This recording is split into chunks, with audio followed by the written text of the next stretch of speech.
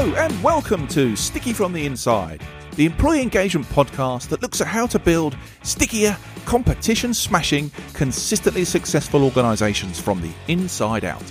I'm your host, Andy Gorham, and I'm on a mission to help more businesses turn the lights on behind the eyes of their employees, light the fires within them, and create tons more success for everyone.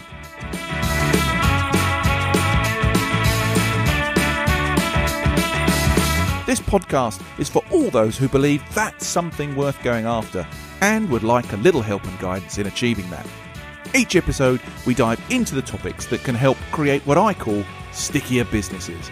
The sort of businesses where people thrive and love to work, and where more customers stay with you and recommend you to others because they love what you do and why you do it. So, if you want to take the tricky out of being sticky, listen on. Okay then, looking back, if my family Christmas and New Year was anything to go by, we are still very much living with the continued effects of the pandemic. And I'm sure that's also the case when we look at our working world too. There's been an awful lot of chat about what is happening, isn't happening, is working, isn't working, and frankly, it often contradicts each other. Sometimes it's hard to tell what's factual and what is based on nothing more than someone having a hunch. Well, today, I'm pretty hopeful we're going to put that straight. For the last 2 or 3 years, I've been a volunteer for Engage for Success, which is the UK's leading voice on employee engagement. And it's a movement made up entirely of volunteers who give up their time and expertise to help shine a light on best practice and look to inspire people and workplaces to thrive. Now, I love being involved in the movement, and I really enjoy getting to meet and work with some of the best and brightest people in the field of employee engagement and workplace culture. And today, I'm hosting 2 fabulous people from Engage for Success who are going to help us, I hope, see the wood for the trees and really tell us what the effects of the last few years are having on the state of employee engagement in the UK. Now, in November of last year, Engage for Success shared the results of a national survey that looked to get some definitive answers on the state of UK engagement and hopefully set some form of benchmark for us to use going forwards. In a special event last year, the headlines of the research were shared. So what did we learn? Did engagement drop over the pandemic? What's happened since, and why is that? And were there any clear reasons why some organisations performed so much better than others? And what are the implications for us all going forwards? I mean, so many questions. Well, with me today to try and clear some of the fog are Sarah Pass and James Court-Smith. Sarah is a senior lecturer at the Nottingham Business School, part of Nottingham Trent University, and as well as performing many other roles in the movement, Sarah is an Engage for Success board member. James is a director at Stille, where he provides database consulting to executive teams, helping them have more constructive discussions and effective decision-making in complex business situations. And like Sarah, he's also a major contributor to Engage for Success and a board member there too. Now, they've both got a real passion for this stuff and a knack for bringing the data to life. So I can't wait for them to share what they found out. And so really, that's enough whittling from me. Sarah, James, welcome to the show. Thank you, Andy. Thanks, Andy. Yeah, great to be here. It's really great to have you both here. I'm a proper geek for this stuff, so I have to work very hard today to contain myself to the boundaries of the show. There's only so much time we've got. There's only so many questions I guess I can legitimately fire at you, but I'm really interested to sort of get into it as soon as we can. But before that, just to give my listeners a bit of a better understanding about who you are and what you do, could you just give us a sort of a potted history of who you are, what you're up to, and particularly what you're focused on currently? Perhaps you'd like to go first, Sarah. Yeah, thank you, Andy. So, as you said, I work at Nottingham Trent University as a senior lecturer. So I kind of spend my day job with postgraduate and executive students, which is the part I enjoy because we talk about what's going on in their organisations, and also enable them to see the different research projects that we do and help bring some of that theory to life. I like to have a foot in the academic camp and a foot in the practitioner camp, try to bridge the two between those two often divides. And you do so many things within Engage for Success. If I look at any of the groups or any of the discussions that are going on or any of the events that are being led, you seem to be there, Sarah. Yeah. Well, I think that, hopefully it still welcomes in all those. Hopefully everybody's starting to go, that is Sarah again. Yes, I just love research. I'm very passionate about sort of that employee experience at work. As you said already, Engage for Success is a fantastic movement to be part of. I've been involved in research for over 20 years, and I've never been involved with a group of people that are so not just warm and open, but encouraging and willing to share. And I think that's really quite unique to the concept of engagement, how you can get a group of people from sometimes even competing organizations sharing around concepts and issues around engagement. So it's a fantastic movement. And just to give it a plug, if anybody's thinking of volunteering, I highly recommend it. We will put all the links to that in the show notes so people can kind of easily get access to Engage for Success. And I think those two things around belonging and involvement absolutely do ring true when you sort of like work with guys in Engage for Success, or as EFS as we call it. And James, how about you? You tell us a little bit about yourself. Yeah, no, thanks, Andy. Really, I'm a data scientist, which means that often engagement data, survey data, is just one more round of KPIs. It's one more sort of set of metrics. So, anything from sales data, operational information, all of that gets pulled together. But my background is in survey research, and I ran my first employee engagement survey was in 1998, would you believe? Wow. I was the lead researcher. Yeah, so going back quite a while. And at the moment, in my day job, I'm focused on updating a nice predictive risk algorithm that we have with a large manufacturer. It's been running for about 5 years. And with EFS, apart from this great conversation today, I'm also working on a survey that we have just completed with contingency workers. So looking to see what their experience is in the UK as well. I suspect since 1998 to today, you've seen a fair amount of change with how engagement surveys work, are constructed, used, understood, all those good things. Not nearly enough change, if I'm honest. and there's the nub of the issue right there. Hopefully, we'll try and, move things on a bit with this conversation this morning. I'm really looking forward to it. So the background to this survey then, guys, where did it come from? As part of Engage for Success, we have these thought and action groups, which are groups of people who come from a variety of backgrounds, a variety of different levels, who are interested in a particular area or subject around engagement. And I lead one which focuses on the role of a line manager. Now, we've done quite a bit of research with a number of different organizations, both case study research and workshops and lots of different events looking at the role of the line manager. And we were about to pull all that together into a report when the pandemic hit. So lots of things got put on hold. But also when we then started looking at the report and the data that we'd got and the experiences that we were going through, it was very much, the line manager was very much fundamental in people's day-to-day engagement during the pandemic. So it just felt like before we sort of produced the report on that, it needed to have some context. It needed to have some kind of reference around the pandemic. So that was the very initial thoughts of it. And obviously, largely due to time, COVID restrictions, a survey seemed like it could be the way to go about gathering that kind of information, especially because we were keen to look at that massive variation in different people's experiences. So when we started looking into it, it was very much if we're going to send out a survey, there's lots of other things we also could do with asking about, specifically the impact of the pandemic on employee engagement levels within the UK. What are employee engagement levels in the UK anyway? I mean, we often get asked within the movement by volunteers and people coming to our events, for levels of engagement in the UK. And we often have to go to sort of external bodies, some of them not even sort of based in the UK, that take small samples from certain data sets to try and use those. But there's no sort of figure as such. So there was lots of different areas. There's some of the other tags as well that were doing pieces of work that would benefit from a little bit of data. So it kind of seemed like an opportunity to actually ask quite a lot of questions. Working at the university, they very kindly funded the survey, and then Engage for Success matched that funding to enable us to collect the data. It's interesting, isn't it? Because even the small amount of survey work that I end up doing with the clients, that is a question around, well, what's going on in the UK? What's the benchmark? It's always an interesting question for people to have. And actually trying to find that information is nigh on impossible.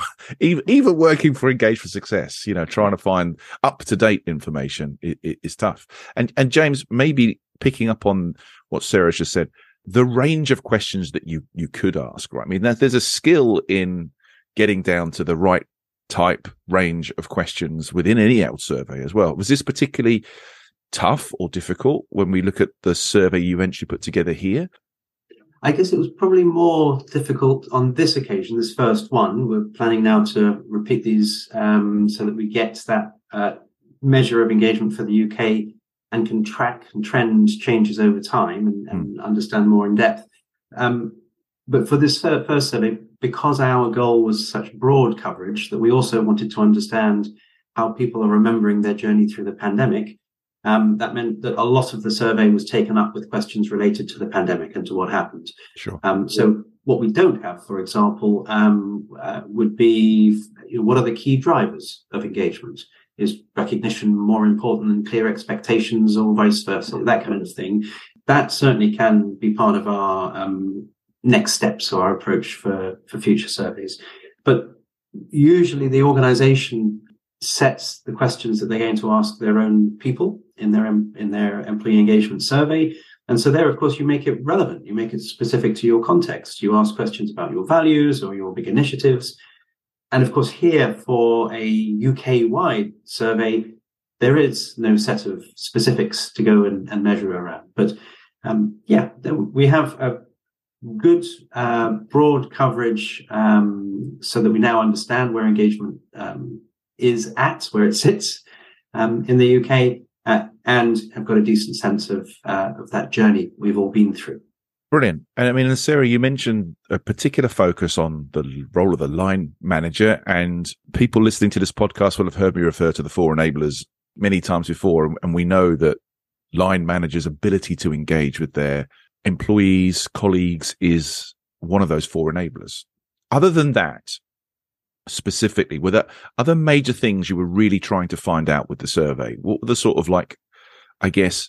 did you have some hypotheses that you were working to? These things must have happened based on all the chatter that had been going on, and these are the things we really want to try and see if it's true. Yeah, so we were very keen to, and again, it's part of it was self-reflection because we weren't able to actually send out the survey during the pandemic. But equally, as we talk about in the event and the report, our reflections of those experiences impact our behaviours now. So it was still a valid question to ask, how engaged did you feel before the pandemic? And how engaged did you feel during the pandemic compared to how engaged do you feel now? To see if, the pandemic and that dramatic impact we all had in terms of the ways that we worked, did that have an influence on our levels of engagement? So that was a kind of a key area. But then also, were there things that organizations did or didn't do that actually impact on that journey as well? So, we saw a national drop, quite a significant national drop in engagement levels across many different areas, and only a very partial recovery in terms of our engagement. So we're still quite low. Just to quote the figures, because I'm in the process of writing the report, so it's in my head. The average drop in organizational engagement was 11%. We've slightly rebounded by 3%. So, you can see there's already that sort of 8% gap. And that's looking at an average of organizational engagement. Whereas when we then start looking at, and you mentioned the line manager, so for example, frequency of contact with the line manager. When we look at the types of communication channels used by organizations, the employee involvement methods, health and well-being, especially online health and well-being initiatives, and learning and development.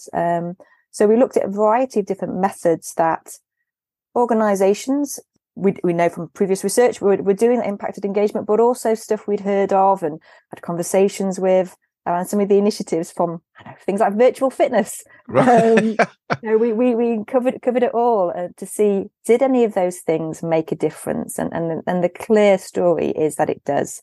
The data very strongly supports the fact that what organizations did in providing quality and quantity of actions had a big impact on engagement levels. Fantastic. And we're going to dig into some of those results in a minute. Before we do that, James, can I just ask you, technically, if we're asking people to look back quite a considerable amount of time in the pre-pandemic time, during the pandemic itself, and after, does that pose a particular challenge for you in setting the questionnaire, analyzing the data, maybe allowing for how people have answered? Is that a tough thing to do? Is that a normal thing to do? Just help me understand that a bit better.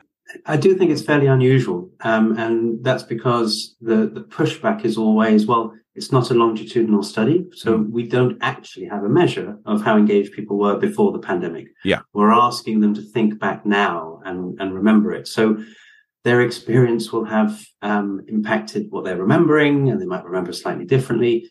But I'm really pleased that we've taken this approach and feel really confident that it's a useful lens to use, because how I remember the pandemic is going to be how I talk about it to other people, whether it's colleagues or talking to friends in the pub. And how I remember it is going to be the thing that impacts my attitudes, my opinions, my behaviors. Anything I can't remember about the pandemic, if you came back and told me, actually, you weren't really this engaged, you were that engaged, well, if I don't know that, it's not affecting my opinions, it's not affecting my behaviors. So what we have got is a measure of how people are remembering their experience of going through the pandemic. And as Sarah's shared, a drop of 11 percentage points is quite a big drop going into the pandemic, and we've only recovered about a third of that, or 3%. So we're still, that's people's memory of the pandemic, is they remember it being much better than it used to be. And then once we get into what are the things that made a difference, actually where good employers provided lots of manager contact, lots of training and interaction methods, communications, online wellbeing offerings, actually their drop in engagement might only have been 1% or 2% instead of 11 at the start. So that in itself is huge. A 10, 11 point gap between best and worst is huge. Before we finally get into the detail of what we found, was there any filter in terms of position, job role within that sample? Did we look at, I guess, leaders, managers, supervisors, and down to employees, or was it more of a sort of blanket approach? We included anyone who was working. So when I talked about filtering out, very simply, if someone was retired, for example, right throughout the pandemic, then they couldn't tell us anything about their work experience through the pandemic, so we filtered them out. But otherwise, no, any type of employment. We are able to see whether someone was a manager or not a manager within the survey. And so we can track the impact during the pandemic and how engagement dropped going into the pandemic and then has partially recovered, actually for both groups, both managers and frontline staff, in very similar ways, which was quite interesting to see. Well, let's get into the interesting stuff then. So I've made a few notes based on what I took out of the event, and you can see whether I've interpreted things correctly or fill in the gaps and color it all in nicely for me. And one of the things that I think stood out, and particularly Sarah, around the line manager, I think you guys talked about attitude and access. My interpretation of that was the attitude to engaging with employees, how authentic, genuine, deep that went, and the access people had to their managers via Zoom, Teams, whatever it was. Can you tell us a little bit more about that and how that sort of played out through the survey? Yeah, so as James said, we were able to define whether somebody was a manager or frontline staff. We did ask them questions around, the size of teams and stuff as well, to see if that made any differences. And I mean, in terms of the difference between the manager and frontline staff, I think one of the sort of key things was that they both had that drop. They both had that drop, and you can see that drop was almost parallel.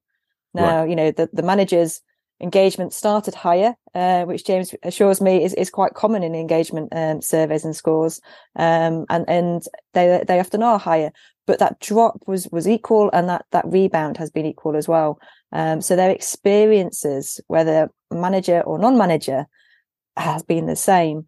And then in terms of that interaction, and again, we can look at, those that have non-management experience and the impact that their direct line manager had, but also the manager's line manager as well. And certainly frequency of contact played a big part, being able to have that weekly, several times a week contact. And there was a slight improvement if that was face to face as opposed to virtual, but it was more about just having that contact. Now, we're not able, because of the survey, to actually determine, the quality of that contact, right, or whether there was a direct connection between the specific line manager and the employee, because we asked a sample population of the UK, and there's no way to actually match the line manager to the respondents. But yeah, there was we know from the 4 enablers, we know from research around the role of line managers that, you might have frequency, but if the contact isn't of quality, if it's felt like it's some kind of tick box exercise, then obviously that can have a negative effect. But generally from the data, it did show that those having that more frequent contact, more interaction, had a positive impact on their engagement, not only with their manager, but their engagement with their colleagues, the engagement with their job, and the engagement with their organisation as well. And I guess, James, we shouldn't be surprised by that result, right? That seems to be in line, in keeping with a lot of the chatter that was going on around the time. Yes, I think so. And I mean, for me, it is both well established, long-standing importance of the role of the manager. It's why it's one of the 4 enablers. Engaging managers. I began my career working for Gallup. Their book in the 90s was all focused on the manager as well. I think that is well understood, and particularly during the pandemic, the manager, of course, was often the contact point between the organization and employees. What's going on as plans changed day by day? Yeah, I mean, very much about how organizations were able to think on the fly, because this wasn't something we'd taken a test for before, or I don't think many businesses had a big plan for dealing with the pandemic.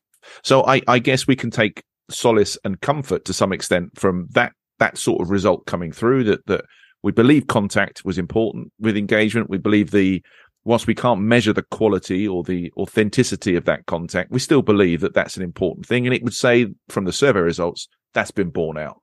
So if we take solace from that, what were some of the more interesting things that perhaps you hoped would come through and they did, or came left field? What sort of things did we discover? I suppose I would pick up on the one Sarah has mentioned. For me, genuinely, the biggest surprise was no difference in manager versus frontline changes in engagement during the pandemic. So it is well known, I think, that managers always get higher engagement survey scores than frontline staff, and executives in large organizations get even higher scores than that. And that's why often survey suppliers have separate benchmarks for them there, that it's so well established. But it's the fact that the drop was the same drop going into the pandemic, and the recovery has been the same recovery afterwards. Was a surprise just because managers were, I suppose, often seen, and quite a bit of the media focused on them carrying a heavier burden than frontline staff, because they were trying to deal with their own emotions as well as managing their team. But what our survey shows is that yes, they absolutely experienced the same negatives during the pandemic, but have recovered in a similar way as well. And that is interesting in itself, because there was an awful lot of talk around burnout and stress, around having to try and balance that much more virtual contact with the day job. I mean, I remember having lots of conversations with people about that, but it's fascinating, I think, to sort of see it's a parallel. The guys on the front line were reacting just in the same way, just maybe different stresses, different burdens than the managers and leaders. Fantastic. Not in a good way, but in an interesting sense. I think one of the things that stood out for me was the particular focus, or it seemed to be the reaction to the provision of what I would call a comprehensive wellness support suite, in that it seemed to suggest that if you were really committed, if you'd given a complete access to your employee base of a whole range of wellness tools, be that mental health support, physical support, financial support, a whole range, you seemed to protect that engagement level versus other organizations that maybe took a piecemeal attitude towards it, or didn't provide anything at all. I mean, that it almost seemed to me, from my take on the results, it didn't really matter if you'd done piecemeal or nothing. The effect was the same, or more or less the same. Actually, those guys who really seemed to put effort in and provide a genuine level of support fared much better. Have I interpreted that correctly, Sarah? Perhaps you'd like to share your thoughts on that. Yeah, definitely. And I think that, I mean, you said earlier as well about many organizations not being prepared for the pandemic or aware of it. I had some executive MBA students who were doing research projects at the time, weren't intending to do it on the impact of the pandemic, but obviously it changed. So they were looking at things like crisis management, and looking at how you manage and how lessons learned from the pandemic. And, you know, from their reviews and searches, there was nothing to even compare it to. You know, any previous learning or understanding, there might have been the sort of financial impacts and financial crash.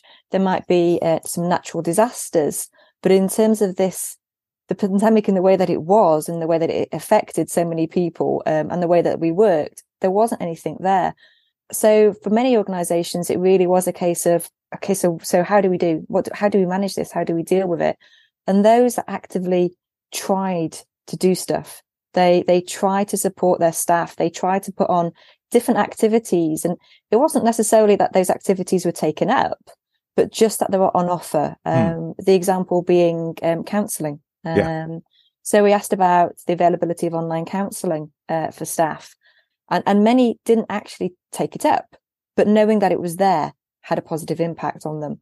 There was, and there's a range of things, you know, like I mentioned earlier on, virtual fitness, because we heard stuff about virtual fitness and virtual downtime activities, like the quizzes, like the online cooking sessions and drinking sessions and book clubs. And, you know, we looked at all those different things there. And I think that the common thing across all those is that organizations were trying to do something. They were trying to support their staff. Now, some of those things, probably some of those well-being packages, probably were already there in place anyway. Like we say about, you know, things like counselling and other well-being initiatives that were then adapted to be online. But certainly, quite a few of those, you know, I don't recall any having virtual fitness sessions prior to the pandemic. It was not something anybody would ever consider, and, you know, virtual cookery sessions. But they were things that people were then trying because of it. And it was that collective package of activities, not one specific activity, but several of them. So in terms of, you mentioned the wellbeing initiatives, you know, those that did none, if memory recalls, you're talking about a 13% drop. If you did four or more different types of initiatives, a 1% drop.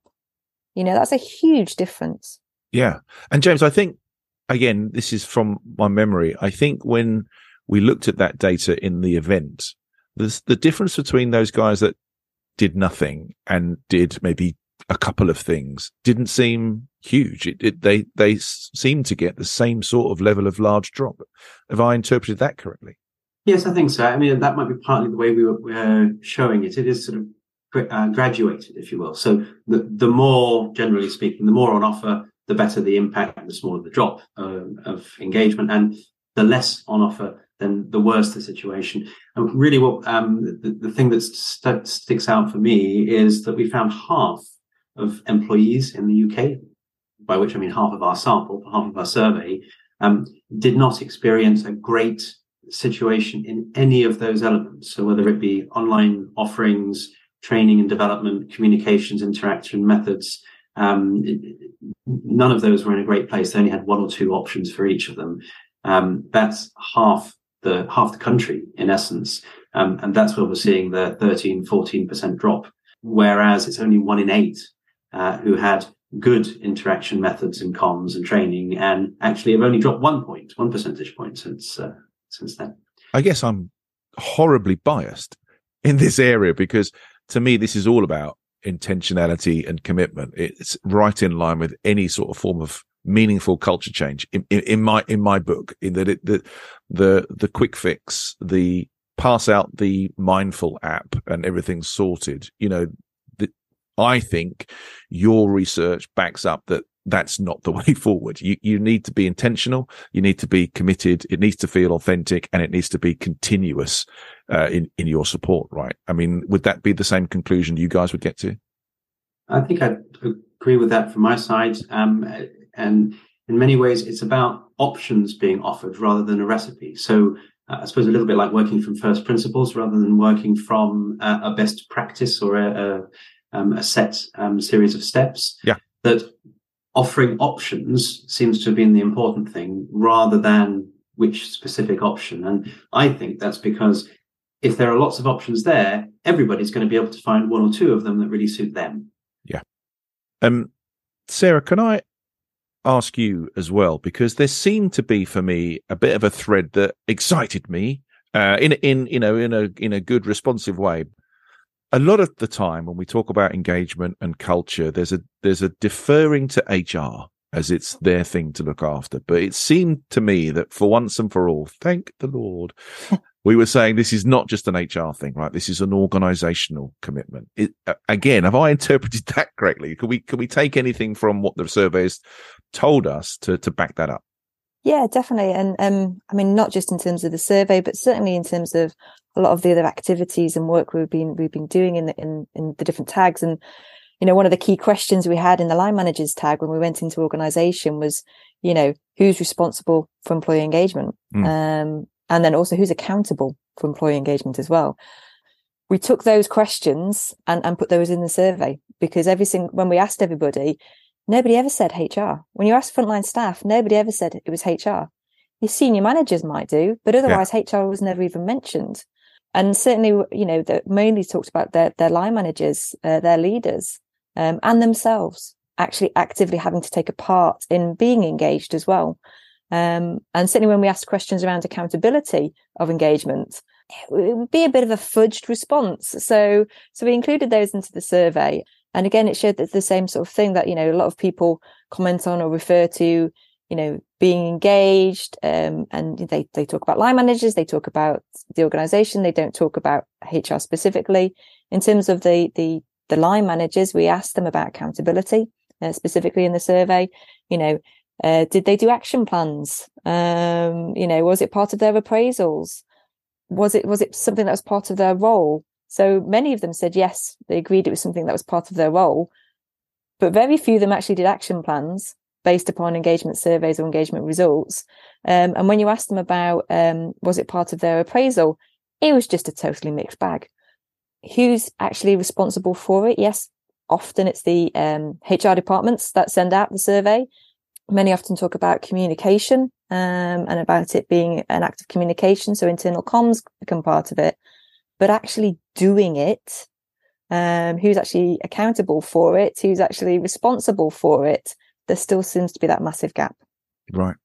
Well, I just have this massively strong belief that it's about the collective of the organization in these things. I think, that even the work that I do on culture change, there's such a marked difference between, a small team trying to drive stuff versus an organization really committed to it and it being really woven into the fabric of everything that we do, not forced into a annual PDP, did you deliver this value, but on the daily conversations that I had, in all the communications that come out from the center, how we relate back to our vision, how it contributes to the mission, how we've played out and seen the values, and actually where we have taken some actions to, I guess, stop poor delivery around these things and show consequence for not delivering these things. Then to me, that's where it all really comes from.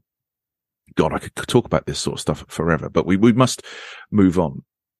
The implications for us, I guess, from the findings of this report going forward. I mean, I think we're still dealing with a lot of stuff. I mean, James, I think you've coined the phrase the hot mess of hybrid. I think we're still living that right now when you listen to organizations. But what do you see as the implications for the UK going forward based on what you've seen out of the engagement result?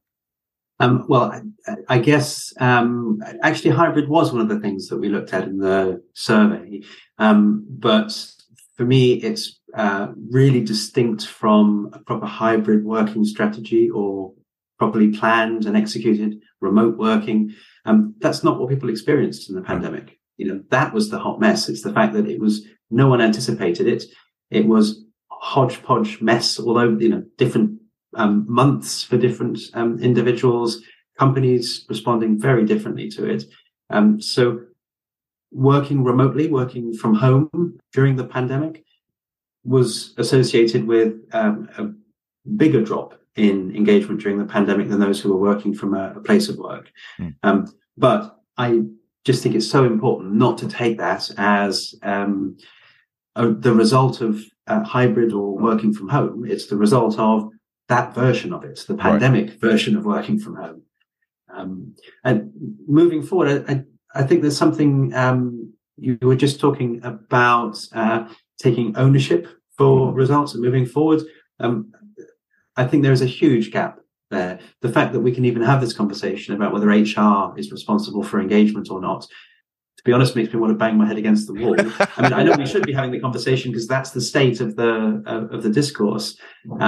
But HR are in no way responsible for engagement in my mind. Engagement is the day-to-day job of primarily managers and the teams that they are leading. And so for me, I would see engagement as a toolkit that's provided to help managers and teams do what they're meant to be doing day in, day out throughout the year anyway, which is remain focused, motivated, engaged, make sure that they've got career opportunities and development, that they have voice. All of those things should be happening anyway. The engagement survey is a chance to take stock and an important resource because it helps you focus and prioritize what should we be doing to improve things. But yes, I think that ownership piece it is so important. And part of the process usually for developing, for working on engagement is working on the results of the survey. Teams, departments, looking at how they fared, where they are now, and agreeing some actions. That very process of talking about the results and agreeing collectively on which 2 or 3 things are we going to do in our department, in our team, that really builds ownership because everyone feels part of it. We've chosen those actions. So that's what we're trying to achieve. And you get much more progress when you approach it in that way, certainly than you do if you try and dictate some actions from the top down. That doesn't work nearly as well. Hallelujah to that, James. Praise be. Very good. I'm very happy with that and totally subscribe to that. And Sarah, from your perspective, what would you add? What do you think the implications are for us going forward?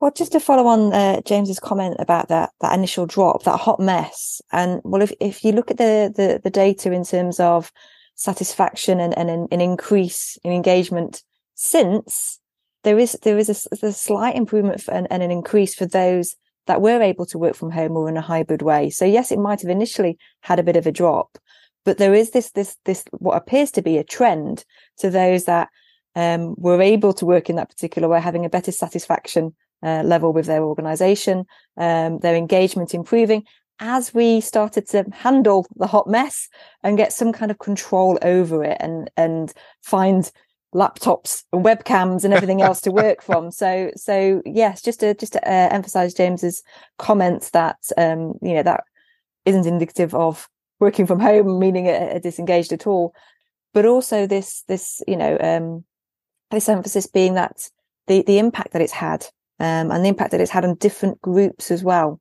So some of those groups, for example, we looked at furlough. People that have been furloughed, and their drop in engagement was much more significant and is still lower. So, thinking about, as James said, looking at your data, what's going on in your organization and in your teams. So, for example, if you do have staff that were on furloughed or that fell into particular groups or categories that seem to have had a bigger impact on in terms of their engagement because of a number of different factors. What can you do with them to help them?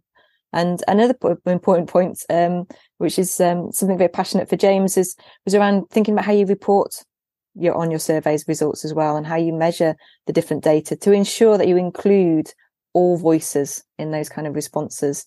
But significantly, I think for me, is that we are still quite far behind in terms of the levels of engagement we were before the pandemic. So there's quite a bit of work needed to be done, and definitely a call to action. Yeah, I would definitely agree with that. I think I see it when I walk into a corporate client today, and there is still a marked difference between those guys who had been furloughed and those guys who had been, I guess, intact all the way through. I would refer to that as some sort of furlough bruising. There's definitely that happening. I think I'm with James on the reporting piece and listening to everybody. I mean, there's a whole nother episode, James, to kind of get into why NPS is not the thing to use going forward. And we just don't have time, unfortunately, for that today. But I agree. You want to listen to everybody, right? Because that's the only way you can really make meaningful change to more people in the organization, I think. Okay. We are at the point in the show I like to call sticky notes, which is where we're going to try and summarize. Okay. Which is always fun when I have two guests as to who's going to get to do what. But I'm asking you to think about, I guess, the implications coming out of the survey and the top 3 bits of advice you could give to my listeners that they could fit onto 3 little sticky notes. Okay. So if I was to ask you, Sarah, James, when we think about the results of the survey, when we think about the implications for us going forward to try and continue to improve the engagement of our workforce, what would your 3 sticky notes be? I think my first one would be to think of engagement as providing a toolkit for what's happening day in, day out. Back to that that comment just a few moments ago, just that it's not an add-on, it's not an additional program or an additional set of tasks that managers need to carry out. They're doing their work day to day anyway. Engagement should be providing them with additional resources and additional tools that help them in their existing endeavor. My second one would be to start looking at change. So engagement is something that changes slowly over time, and is based on relationships at work. The manager, how well they communicate and motivate, and all of those things play a part. So change is important, and it is rare that I see any focus on change in engagement surveys. You might get this is up 1 or down 1 point, but that's about it. Most of the focus is what's my score? What's my current score? We need to move beyond what's my current score. And it's just not up to the job.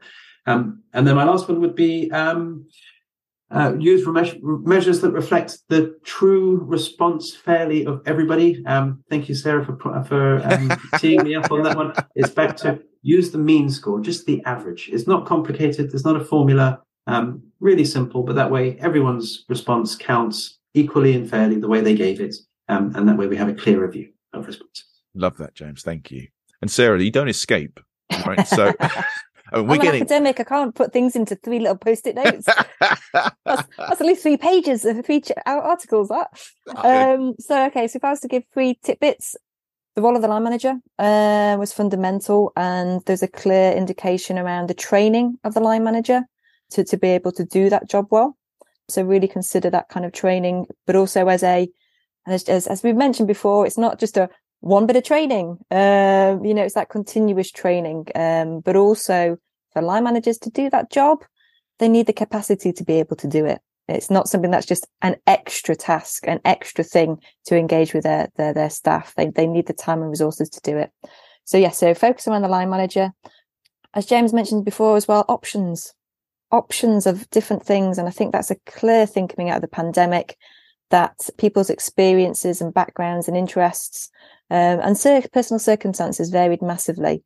So providing different types of approaches so people had options was really, really important.